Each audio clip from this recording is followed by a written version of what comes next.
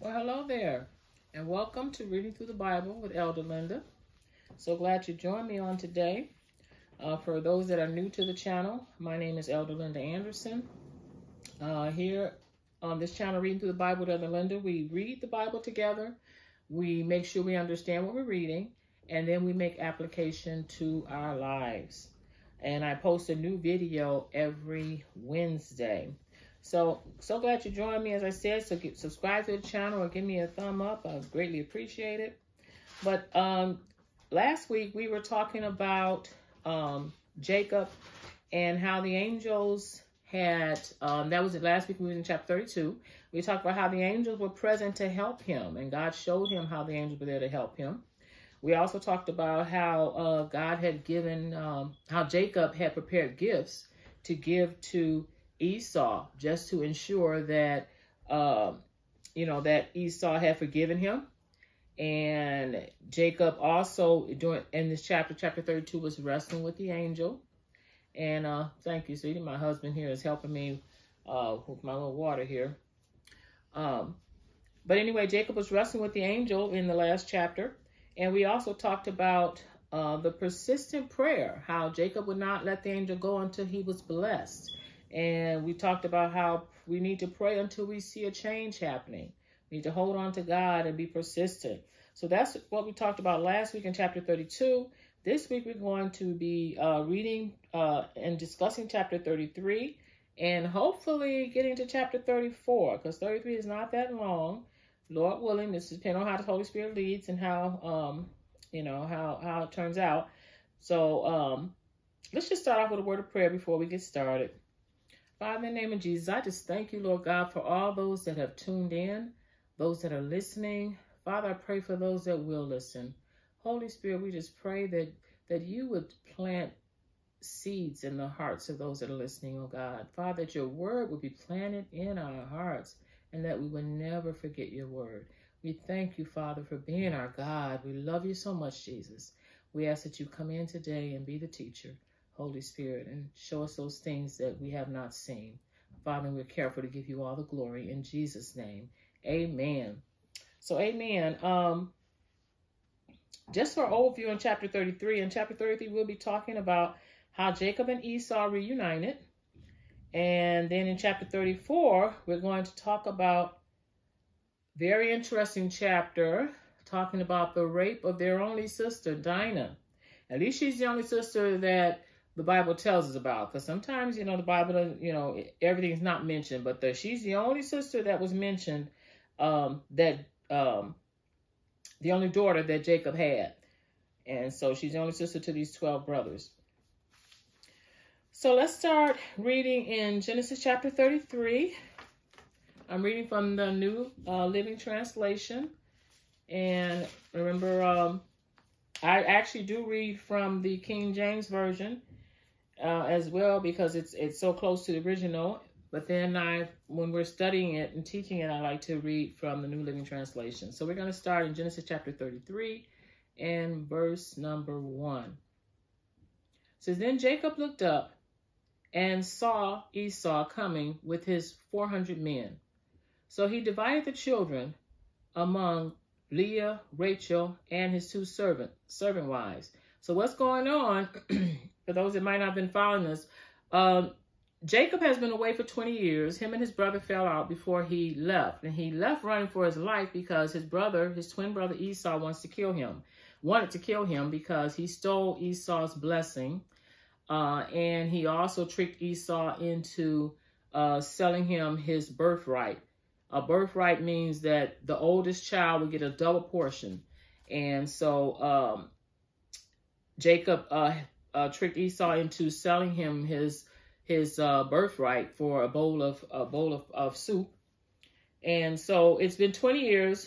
Jacob's been away, and now he's on his way back home, and he's going to have to confront his brothers. So he's hoping his brother's no longer upset with him. So we read in chapter 32 and chapter 31 how Jacob has been planning to meet his brother, and how he's been sending him gifts. And he sent him about 580 animals as gifts, trying to soften the blow, and hopefully that by the time Esau sees me, he won't be mad at me anymore. when he sees all these gifts. So all this has taken place before we get to chapter 33. So now in chapter 33, he sent all those flocks out. He also, before this chapter, he also wrestled with an angel and got his name changed in the process of all this. So his name was changed from Jacob to Israel. So now when we open up in chapter 33, it's time for the confrontation. This is the hour that he's been dreading. And so then it says, then Jacob looked up and he saw Esau coming with his 400 men. So he divided the children among Leah. Leah is one of his wives, and Rachel, and his 2 servants. So he had Leah and Rachel were sisters. He had the two sisters as his wife, and also their 2 concubines, Bilhah and Zilpah. And he divided them up. He put the servant wives and their children at the front. So Zilpah and Bilhah had both had them and their children. Each one of them had 2 children for him. So that was 4 of his children and 2 of his wives. He put them in the front, let them go first. And then he sent Leah. And Leah had 6 sons for him plus Dinah. So then Leah and her children went. And then he sent Rachel, who's the love of his life, with her 1 son, Joseph. They were in the rear. And the point being, if Esau decides that he wants to kill me, or he's going to kill me and my family, okay, this is the order. Maybe Rachel and Joseph will be able to escape while he's trying to kill the ones in the front. So this is his logic. And also, he took off and went in front of them. It says, in verse 3, it says, then Jacob went on ahead. So he went in front of them all. And as he approached his brother, he bowed to the ground 7 times before him. And 7 is a number of perfection. So that he's in bowing, he's showing his brother that, I'm yielding to you. I'm not here to fight you. I'm trying to give you honor. Verse 4, then Esau ran to meet him and embraced him and threw his arms around his neck and kissed him. And they both wept. So all that fear he had, all that dread he had, he's finding out that Esau's not mad at him anymore. And he kissed him and ran around and put his arm around his neck and kissed him. In verse 5, then Esau looked at the women and the children and asked, who are these people with you? These are the children God has graciously given to me, your servant. Jacob replied. Then the servant wives came forward with their children and bowed before him. Next came Leah with her children, and they bowed before him. Finally, Joseph and Rachel came forward and bowed before him. Verse 8, and what were all the flocks and the herds I met as I came? Esau asked, because remember, Jacob sent all these 580 animals, and broke them up into different flocks with different servants leading each flock. And so Esau has seen all this as he's headed toward Jacob. So he's asking, why did you send me all that? So Jacob replied, they are a gift, my lord, to ensure your friendship. My brother, I have plenty, Esau answered. Keep what you have for yourself. But Jacob insisted, no, if I have found favor with you, please accept this gift from me. And what a relief to see your friendly smile. It is like seeing the face of God. Jacob is like buttering it up really good. Verse 11, please take this gift I have brought you, for God has been very gracious to me. I have more than enough. And because Jacob insisted, Esau finally accepted the gifts. So Esau finally took everything. Verse 12, well, Esau said, let's be going. I will lead the way. But Jacob replied, you can see, my lord, that some of the children are very young, and the flocks and the herds have their young too. If they are driven too hard, even for one day, all the animals could die. Please, my lord, go ahead of your servant. We will follow slowly, at a pace that is comfortable for the livestock and the children. I will meet you in Zair. because that's where Esau was residing, in Seir. Verse 15. All right, Esau said, but at least let me assign some of my men to guide and protect you. Jacob responded, that's not necessary. It's enough that you received me warmly, my lord. So Esau turned around and started back to Seir that same day. Verse 17. Jacob, on the other hand, traveled on to Succoth. So get that. Jacob was supposed to go on to Seir. He didn't go to Seir. After Esau left him, he went in a different direction. He went to Succoth, S-U-C-C-O-T-H. There he built himself a house and made shelters for his livestock. That is why the place was named Succoth, which means shelters. Later, having traveled all the way from Padanaram, that's where he was living with Laban, Jacob arrived safely at the town of Shechem. So he left Succoth. Now he left Succoth and he's moving to the town of Shechem, S-H-E-C-H-E-M, and that's in the land of Canaan. So this is where he was headed, where he wanted to get back to. There he set up camp outside the town. Now note that he didn't really go into the town of Shechem. He set up his camp outside the town.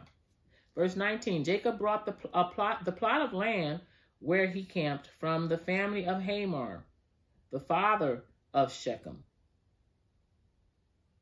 Now, mind you, Shechem is not only a city, but Shechem is going to be the name of Hamar's son, which we're going to find out in a minute. So he bought some land from Hamor, and Hamor is one of the leaders in Shechem. So he was like a chief in Shechem. So Jacob bought land from Hamor, the father of Shechem, for 100 pieces of silver. And there he built an altar and named it El Elohi Israel. So that's chapter 33. Let's just talk about that just a little bit. We kind of said a lot about it already.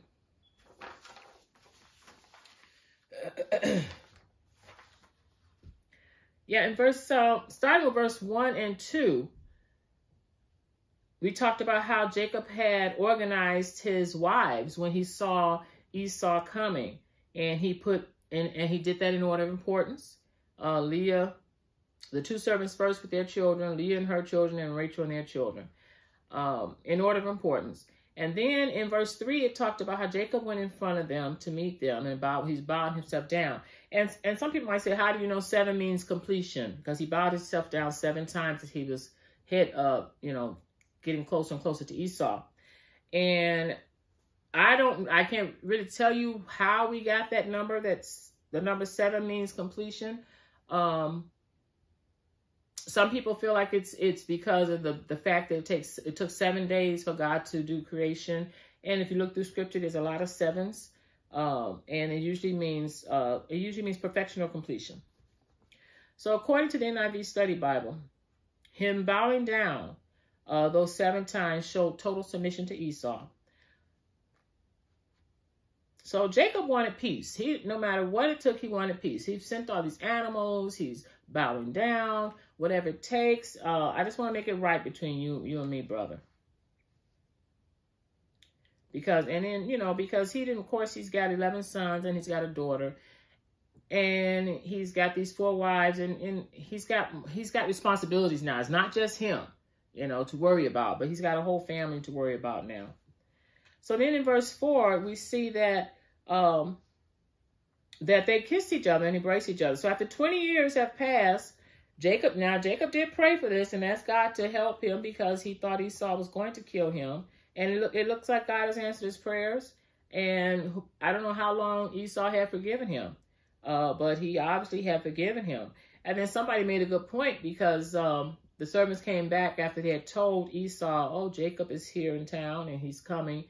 Then they came back and told Jacob, well, we told Esau that you're coming and he's on his way with 400 men. We don't know if he already had those 400 men with him when they were told that Jacob was in town, or if he gathered them up, because Jacob was under the impression if he's coming with 400 men, if he got 400 men, then he's coming to kill me.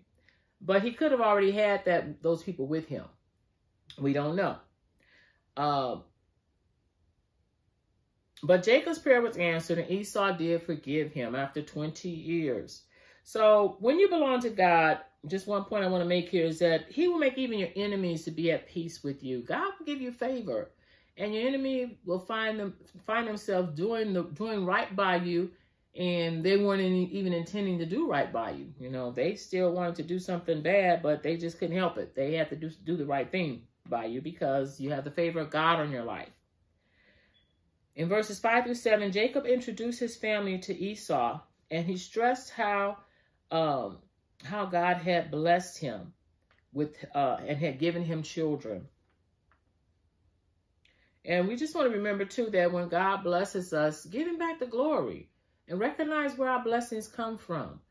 There's a song that says, praise him from who all blessings come.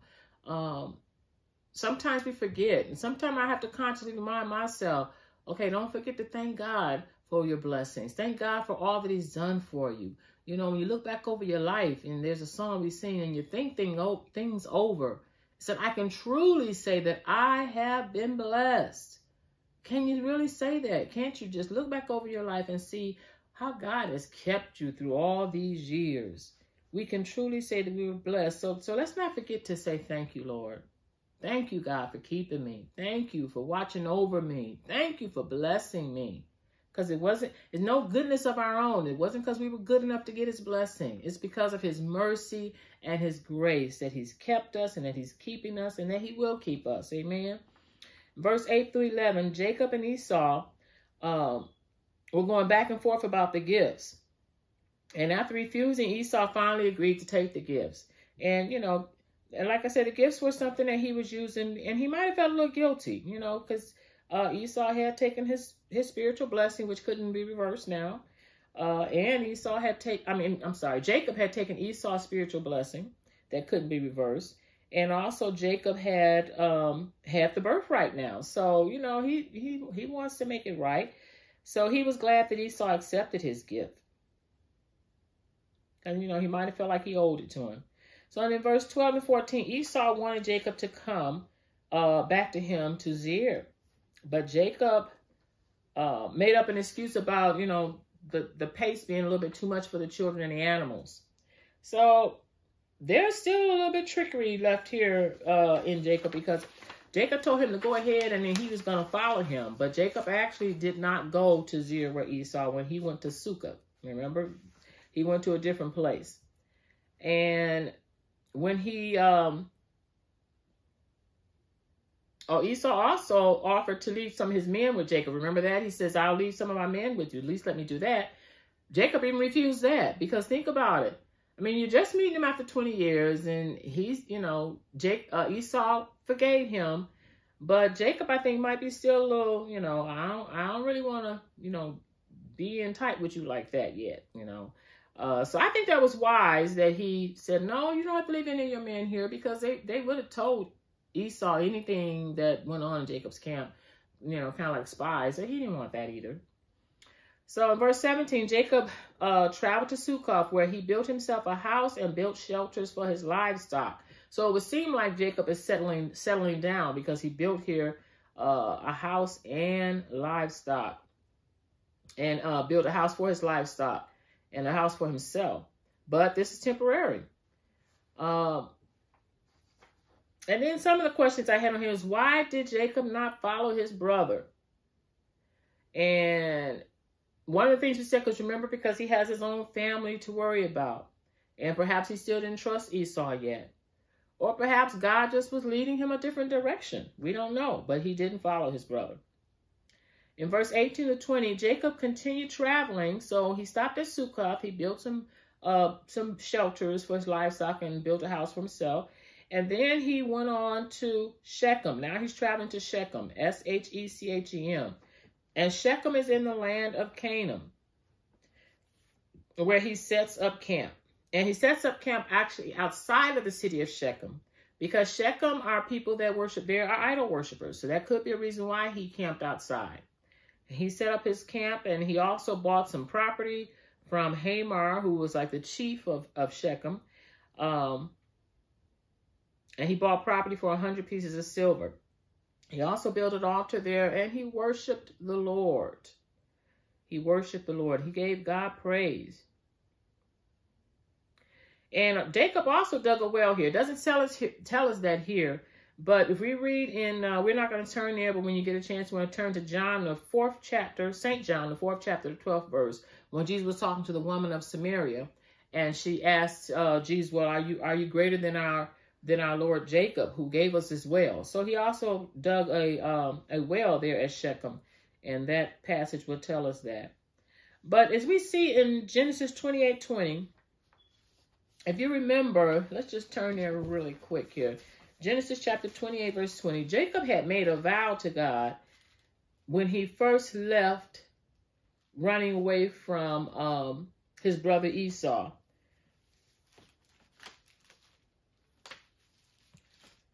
And Jacob's vow, he says, if God will indeed be with me and protect me on this journey. This is when he was first starting out 20 years ago. He says, and if he will provide me with food and clothing, and if I return safely to my father's home, then the Lord will certainly be my God. And this memorial pillar I have set up will become a place for worshiping God. And I will present to God a tenth of everything he gives me. So Jacob had made a vow too. God had vowed to take care of him, and Jacob made a vow right back to God as to God was going to be his God. And God is now his God, because if we go back to chapter 33, it says, and there he built an altar and named it El Elohe Israel. El Elohe Israel means God, the God of Israel. Remember, and he used his new name. Remember, his name was changed from Jacob to Israel. So he's saying that God is the God of Israel. So he's definitely saying that God is now his God. So that is chapter 33. We have about 5 minutes, and I believe we can read through chapter 34. You know what? I'm going to start 34 next week. Let's just do that, because I don't want to read it and then have us try to remember what we read next with the next lesson. So anyway, we're going to stop there in chapter 33, where Jacob and Esau have made up, and Esau has built an altar for the Lord. And then next week, we're going to, well, with the next video, we're going to talk about how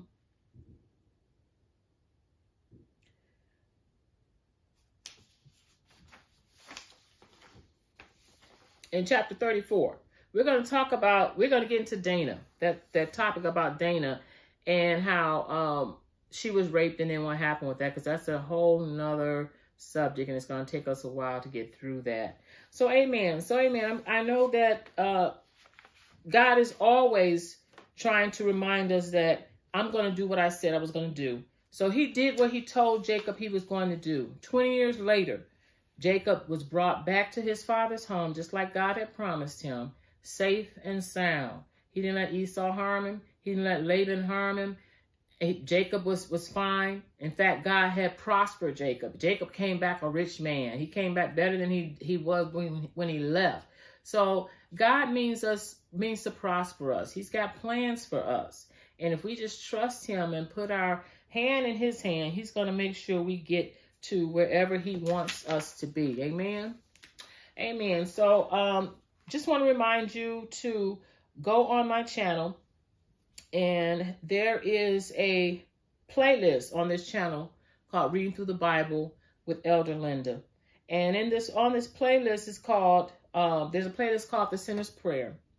And in the Sinner's Prayer, I gave you all the scriptures for why we need Jesus, why we need to give our heart to the Lord. And it explains it in a clear and simple way so that you'll understand the purpose of salvation. So you want to go on that channel so you can learn all that you can learn, so you'll know why we need to give our heart to the Lord. And then on that same channel, there's a video called Teaching About Salvation. And there we give scriptures for you to be able to look up, and so you can see what's going on with you. Because sometimes people give their heart to Jesus and they don't really understand what they're doing or why they're doing what they're doing. So if you really want a better understanding of what this Christian life is all about and what this Christian life, where you're going and what's happening, you want to review those two videos, the Sinner's Prayer and the teaching about salvation. Because how many people know time is winding up, and we need to be close to God. We need to have our heart turned over to the Lord, because there's so many things going on. I don't know about you, but I watch the news, and you know, sometimes my heart just breaks with some of the things that you see on there. And then, you know, when you look at what's going on in the government and different things that's happening with the Supreme Court, and if you're not careful, you can get depressed, you can get stressed, you can get your eyes on the wrong thing. But how many people know our eyes should be on the Lord? He's our keeper. And no matter what happens in this world, we're going to be okay. We're going to be okay. Amen? And I mentioned it before, but keep on praying for those in authority. You know, we don't have to agree with everything they're saying or everything they're doing, but we are supposed to pray for them. So, yes, pray for our president, pray for the vice president, pray for Congress, pray for the Senate. And we talked about this before. Pray for those in authority, because there's so many things going on, and that we might live a peaceful life. That's in the Bible. That's scriptural. Amen. Amen. So God bless you. And I pray that even during this time that we get closer to God. And one way to get closer to him is to simply give our heart to Jesus and to allow him to come into our life. It's nothing like being a child of the King. It's new every morning. You're steady growing. I've been walking with the Lord since I was 14 years old, and I do not regret it 1 minute. Have I always been perfect? No. Did I make mistakes? Yes, I made my share of mistakes. But I'm going to tell you, and I even went AWOL for a while. And it's nothing like being a child of the King and being in his presence and walking and talking close to him. Amen. So, amen. So keep that in mind as you even might be contemplating, do I really want to do this? Yes, you do. I'm going to tell you, it's nothing like it. It's nothing like having God in your heart. It's nothing like getting up in the morning and talking to him and sharing with him and letting him lead you and guide you and direct you. Amen. He's a God, and he wants to be your God. And he wants to be in everything that we do. You know, some people look at me strange when I say, no, if you're cooking a meal, then there's nothing wrong with saying, God, help me to cook the best meal I can possibly cook. Help my food to taste good, Lord. You know, if you're hosting the family gathering at your house, yes, that's not too small to ask God to bless your food, that it'll turn out great, whatever you're doing. You know, when you're on your job, God, give me ideas. Give me things that'll cause me to shine. You know, if I'm going on a job interview, God, let me shine higher than anyone else. Let my resume stand out. You can ask God for these simple things. If you're taking a test at school, God, please help me to remember what I've studied so that I can do well on the test. Bring it back to my mind. You can ask him anything, and especially when you belong to him, because he's listening. It's like you got his ear. You got his ear right there where he's listening to every word that you say. Amen. So don't hesitate to ask him, even for the small things, to ask him to be with you, to ask him to help you. And even for the larger things, not just the small things, even for your marriage.